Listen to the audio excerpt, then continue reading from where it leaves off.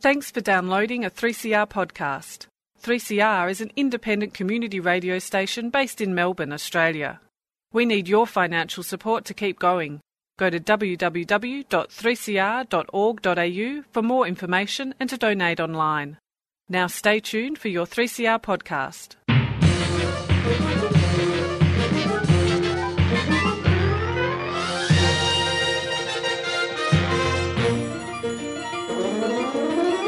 Hello and welcome to another episode of Lost in Science. It is your usual science that you come to expect and know and love, I hope. My name is Chris, and joining me as always, I have the lovely Stu. Stu, how are you? I'm very well, and hopefully lovely. Not that anyone out there can see me. Yes, doing my best. I didn't mean visually, Stu. Just lovely in general. Just lovely. Yes, and yeah, I'm good. And I have a story this week. I'm going to get a little bit atomic. I'm going to be talking about nitrogen just because it came up as, something. It is a hugely important atom. Which is why I said I was going to get atomic. But it's one of the most essential atoms that we rely on to be alive, and all living things rely on nitrogen. But there's some interesting research going on around nitrogen and why it's important, and people looking at ways of making it more available and all sorts of things like that. So I'm going to talk about nitrogen, and nitrogen fixation is really what I'm focusing on. Yeah, it's good stuff, and it's all around us all the time, which is also very good as well. Wow, sounds like you're the one with the nitrogen fixation, Stu. Indeed, you could look at it that way. Yes. Yeah. Well, me, I can't think of a smooth segue. I'm talking about death. Well, a segue is that without nitrogen, we'd all be dead. How about that? Okay, this is true. Yeah. Now, I'm talking about not quite death. I'm talking about near-death experiences and that sort of thing. The old NDEs, as they're called in the trade. Yeah. I guess the traditional view, we think of it as the light in the end of the tunnel sort of thing, that sort of spiritual experience. And a lot of people, I guess, have different views on what's happening there. You know what it means about the nature of life and existence and consciousness and this sort of thing. Well, there has been some new research kind of probing this area. It's not quite directly at NDEs, I suppose, this one, but it's a related thing. Looking at what happens in the brain when the heart stops beating. And showing there is surprising activity going on in the brain. It's another piece in the puzzle, but it's an interesting one. Let's not try not to disturb our listeners too much with this talk of brains shutting down and that sort of thing. But it is fascinating things. And like I said, people are fascinated by near-death experiences and what happens at that moment. So yeah, look, I thought I'd have a look at the science such as it is, and what we can say so far about what's going on. Cool. Sounds amazing. Yeah. Like it's heavy stuff, shall we say? All right. Well, on that cheerful note, on with the show.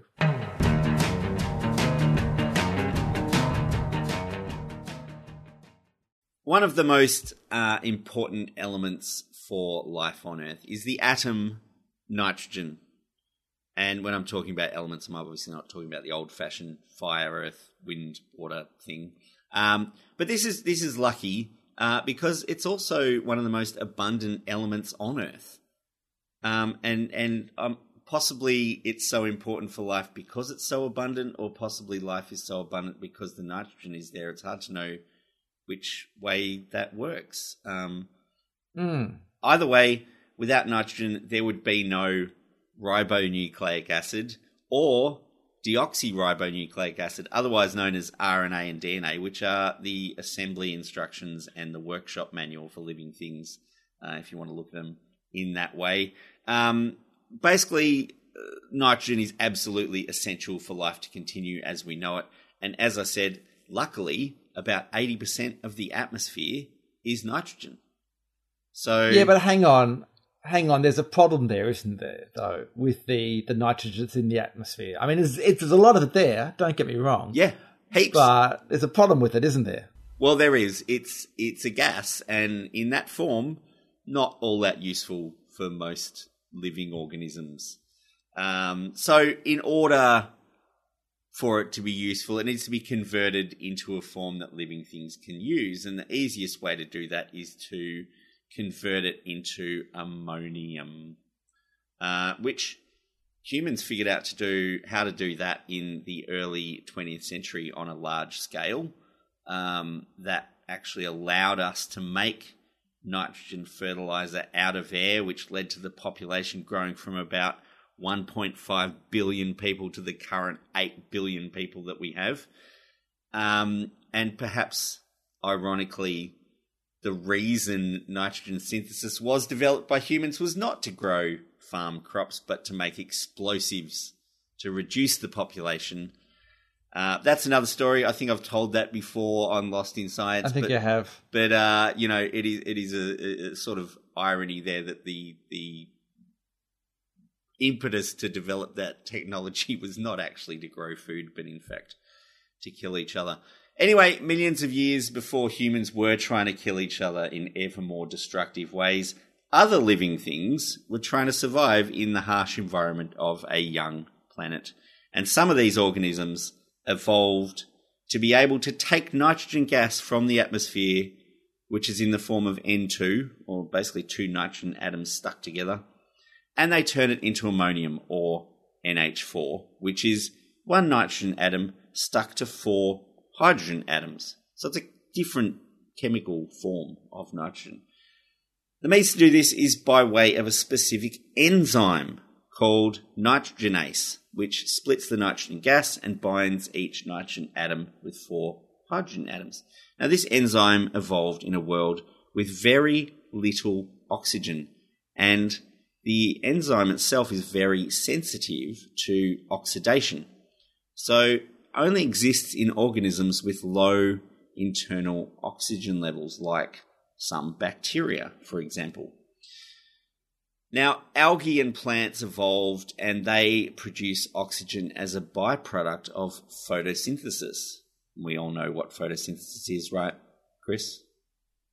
Yeah, that's when you take your photos to the chemist and they... Maybe. I think you're showing your age about taking photos to the chemist. But yeah. I mean, we're talking about ancient biology here, so that's fine.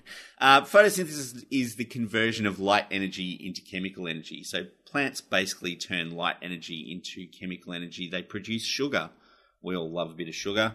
And the atmosphere is much more oxygen-rich as a result of this process than when the nitrogen-fixing bacteria evolved.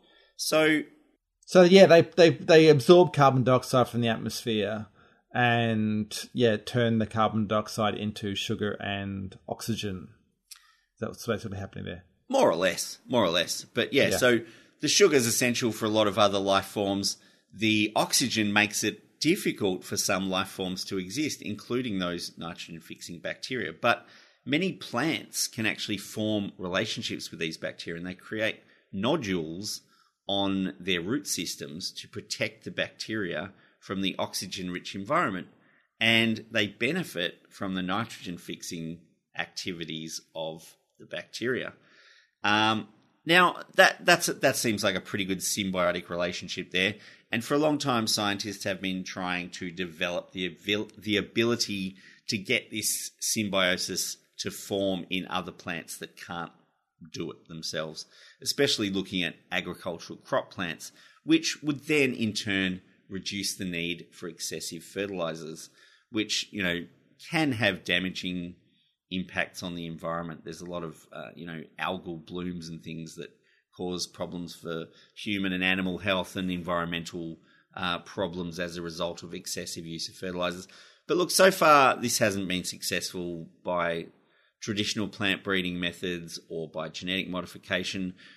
But the concept is still being researched in other ways. So scientists at Nagoya University in Japan have been working on engineering nitrogenase genes, so the genes for that specific enzyme that can fix nitrogen, into cyanobacteria, which is a kind of pre-plant microorganism that's also capable of photosynthesis.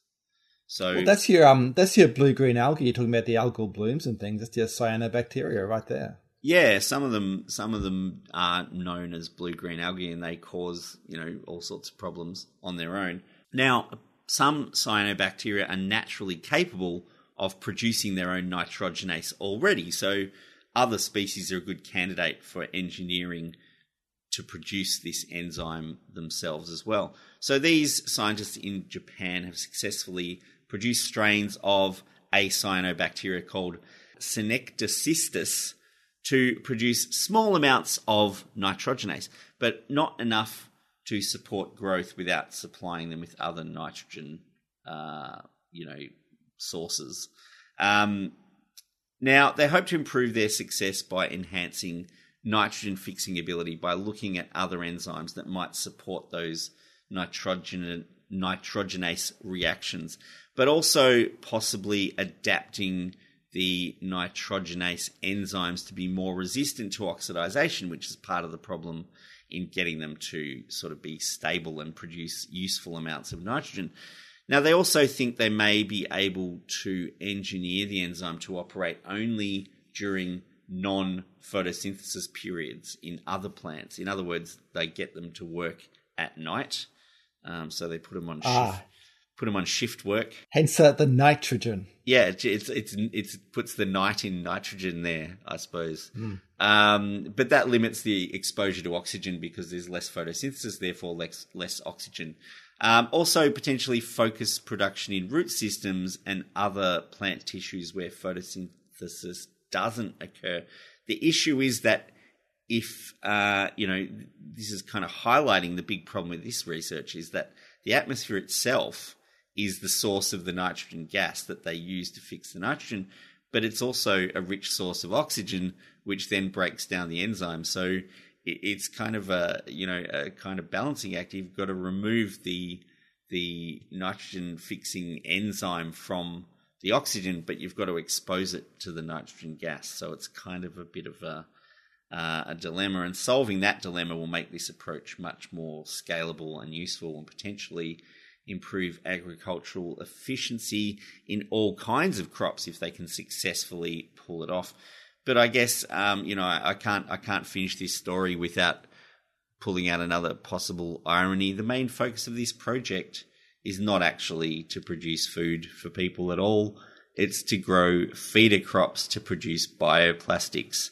So I guess, once again, any other benefits may be purely coincidental. Science and technology must be absolutely mind-boggling. Of course, it's mostly on the theoretical side. Well, so far. Across Australia on the Community Radio Network, you're listening to Lost in Science. All right, yes, you're listening to Lost in Science, and I'm talking about, mostly about near-death experiences, and you've probably all heard about these things or seen the movie Flatline. Oh, I can do better than that. I've seen the movie Brainstorm. Oh. Which is a 1983 movie with Christopher Walken, who designs a thing that can record your thoughts, and he puts it on while he's dying. So that's the whole movie, basically, right there. Okay, excellent. Yeah. But no, yes, like near-death experiences, people have known about them for a long time. They're fascinating, and of course they're quite controversial. I mean, a lot of people latch onto them as some sort of evidence of the spiritual world, or at least mind-body dualism, saying the mind is separate to the body, that there are paranormal phenomena involved with these out-of-body experiences, because people often talk about the idea that they leave their body and they float above it and look down at what's going on. And also, of course, there's hints at the possible afterlife because people claim to meet like either, angelic beings or loved ones who've passed away, this sort of thing. So this is when, like people are having medical emergencies, right? And they're monitoring their life signs and they, like you say, they flatline and then they get brought back and their heart starts beating again and they're, they come back from what we would say is near death and are able to describe what they've gone through during that period between when they lose their life signs and when they come back. This is what we're talking about, right? Yeah, like the classic scenario is like a heart attack, cardiac arrest, or something like that, and while CPR is being performed. And they're brought back, but the heart has stopped for a period of time, but then they are brought back from the brink, so to speak. Does occur in other situations as well. Like there's a variety of things that can affect people, I suppose.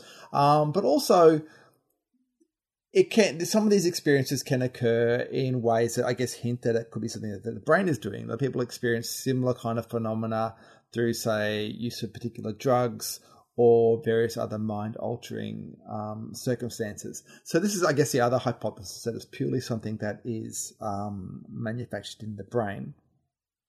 But even if it is that, then it still, I guess, tells us something about how the brain and consciousness and the self works and how the human experience works in that sense. And this is one of the reasons why it's so fascinating, because it is this thing that happens, is happening more and more, I guess, because we have better medical technology to be able to bring people back. And so it seems like this some of these big questions are accessible to science in this way.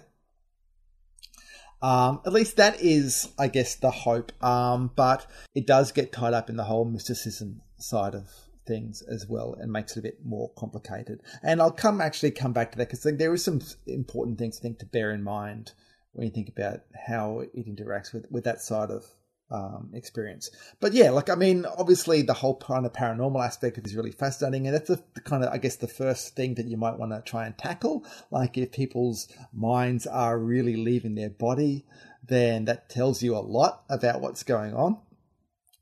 So you may have heard about a study that was done a few years ago. I've seen the beginning of this study mentioned a lot, but not as much discussion of the results of it. It was called the AWARE study. It was done by a researcher called Sam Parnier from the University of Southampton in the UK.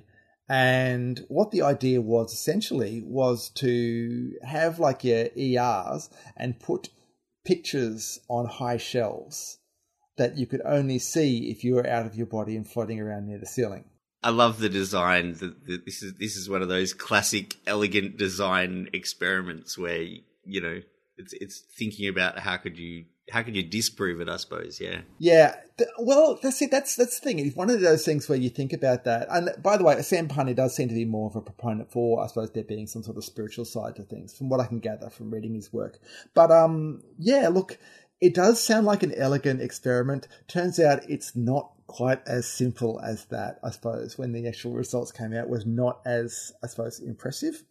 So he involved 15 medical centres in the UK, Austria and the USA. And the results were published in 2014. Now, and like I said, it didn't really work, I suppose, in this sense. And they could, there's a negative result disproving the thesis, but essentially, in the centres where they had it, there are 2,060 cardiac arrest events. Only 140 people survived, and only 101 of those could actually complete any questionnaires on what they experienced.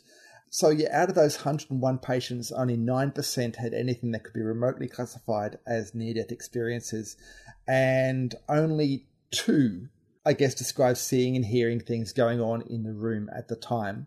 So that's 2 out of this original 2,060 kind of events. Of those 2 people, one of them then was too sick to basically be followed up too much and have more questioning. So you basically end up with 1 patient who was being able to describe what was going on. And what they reported was quite impressive. They didn't see any pictures because part of the problem was it was actually quite difficult to get the pictures in the right places in those rooms, and the room they were in did not have one of those pictures on a high shelf. Yeah, again, it sounds like an elegant experiment, but the practicalities of actually getting these things in place is a lot harder than you might think.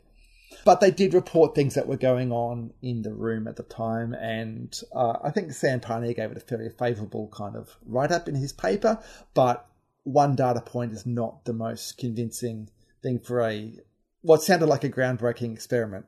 Yeah, and you've got to sort of say, well, the statistical significance of one data point is not going to be great in proving or disproving anything, really, is it? Yeah. Now, Sam Parnier then launched into kind of more rigorous study called AWARE-2.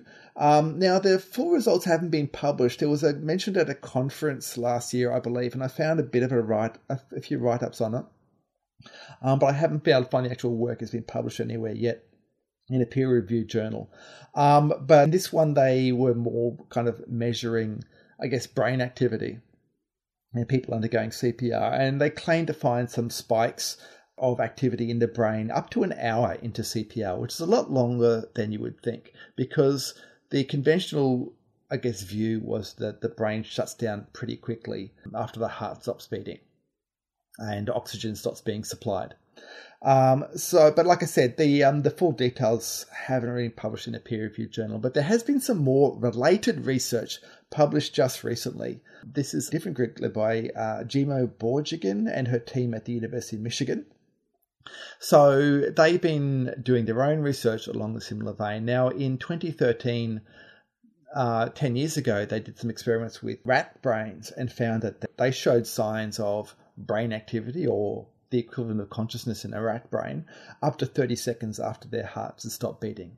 And so that caused a bit of a stir at the time, because it was kind of showing that there was measured activity in those brains. Now, the new research that's been published in the Proceedings of the National Academy of Sciences in the US has looked at human beings in this case.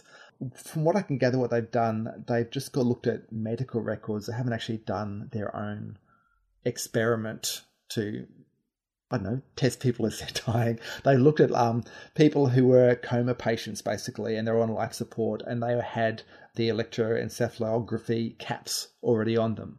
Okay. And so they've gone back and looked at what happened there. Now, so there's only 4 patients involved in this, but the results are quite startling. So 2 of the patients, after their ventilators were removed, their brains suddenly lit up with a lot of neuronal activity in what's called gamma waves. So when you get an EEG, you get these, you've seen the pictures, I'm sure, you get these different waves of activity of electrical currents through the brain. Gamma waves are particular high frequency ones that are often associated with, I guess, wide connections across the brain. They're often activated when people are recalling a memory or learning or dreaming. And so there is some speculation they've got some sort of connection to consciousness. And so, yeah, it is really interesting that this is what was seen when the ventilators were turned off. They also saw particular activity in parts of the brain that are believed to be involved in consciousness again, and in dreaming and hallucinations and this sort of things. So it kind of suggests that there is something going on at this moment. And this is the kind of thing that perhaps could be then creating impressions, vivid impressions, because people, when report near-death experiences, they report this very vivid lucid experience, and this is the kind of thing you might expect to see going on in the brain if this was happening. I should have mentioned the other thing to remember, though, with the activity, the reports of near-death experience, of course, is that they are clearly reported when people have recovered. We don't actually know when the event was experienced, when the memories were actually formed, whether they happened kind of during this moment of unconscious, whether it happened just after the heart stopped beating, or what happened. But I guess this is a good indication that there is this kind of furious activity going on in the brain at that time.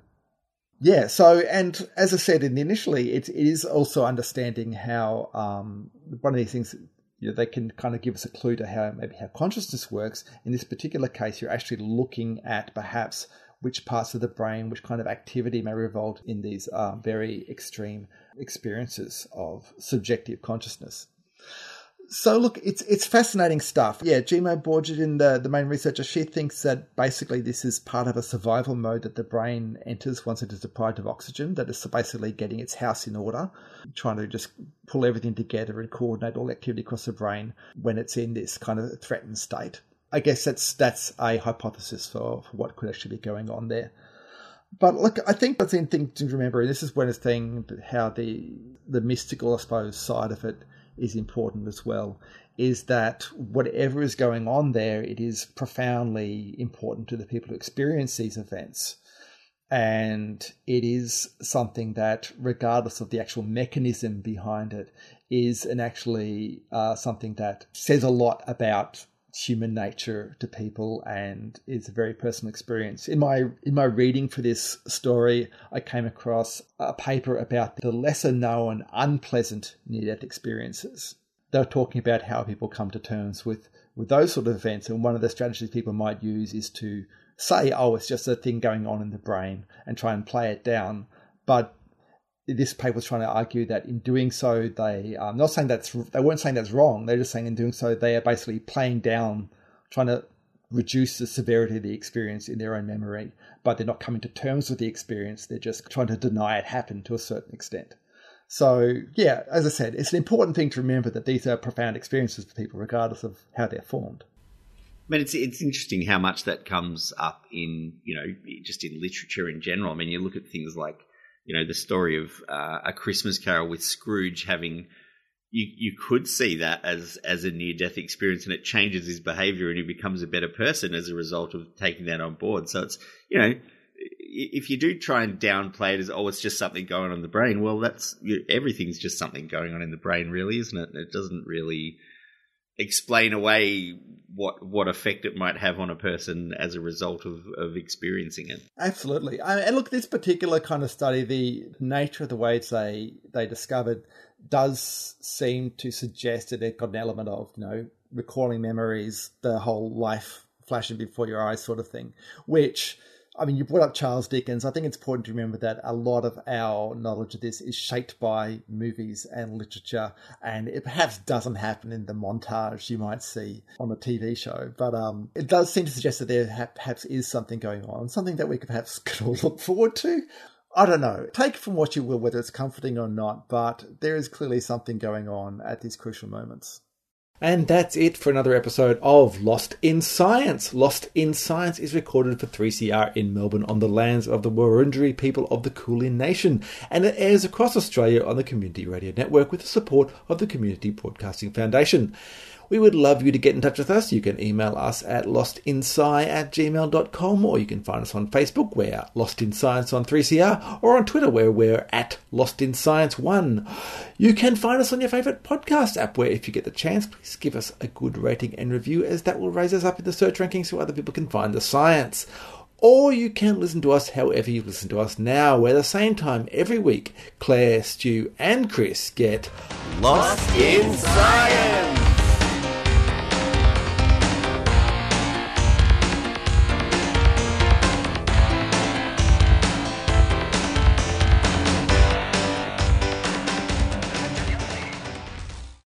Thanks for listening to a 3CR podcast. 3CR is an independent community radio station based in Melbourne, Australia. We need your financial support to keep going. Go to www.3cr.org.au for more information and to donate online.